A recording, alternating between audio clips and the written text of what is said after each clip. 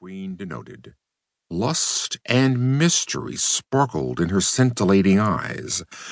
Cruelty lurked in the curl of her full red lips.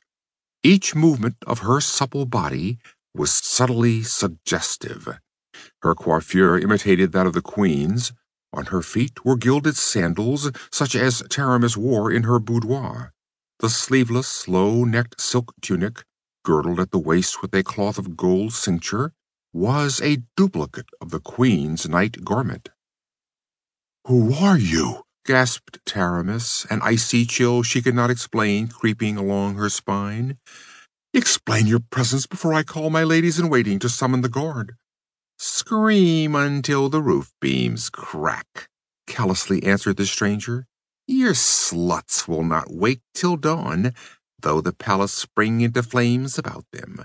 Your guardsmen will not hear your squeals. They have been sent out of this wing of the palace." "What?" exclaimed Taramis, stiffening with outraged majesty. "Who dared give my guardsmen such a command?" "I did, sweet sister," sneered the other girl. "A little while ago, before I entered. They thought it was their darling, adored queen. Ha! How beautifully I acted the part. With what imperious dignity, softened by womanly sweetness, did I address the great louts who knelt in their armor and plumed helmets." Taramis felt as if a stifling net of bewilderment were being drawn about her. "Who are you?" she cried desperately. "What madness is this? Why do you come here?" "Who am I?" There was the spite of a she-cobra's hiss in the soft response.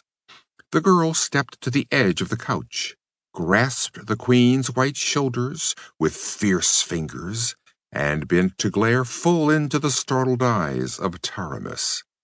And under the spell of that hypnotic glare, the queen forgot to resent the unprecedented outrage of violent hands laid on regal flesh.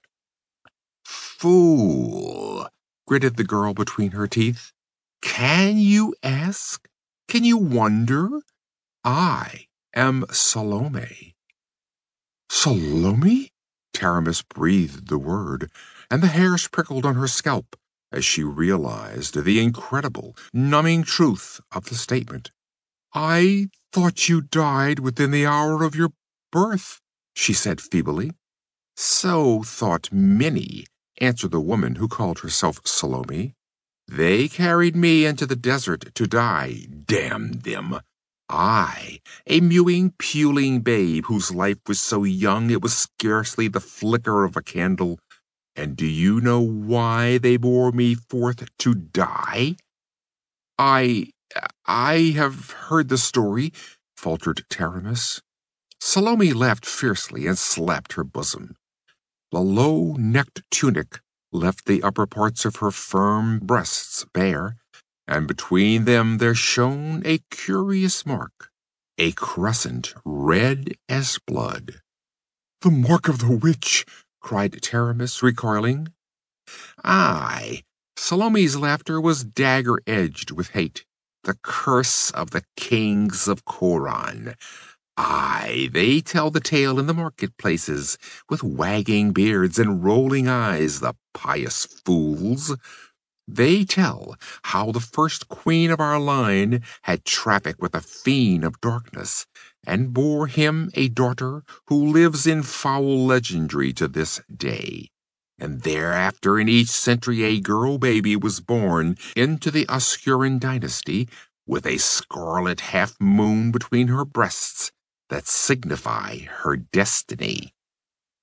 Every century a witch shall be born, so ran the ancient curse, and so it has come to pass.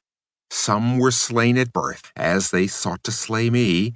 Some walked the earth as witches, proud daughters of Coran, with the moon of hell burning upon their ivory bosoms.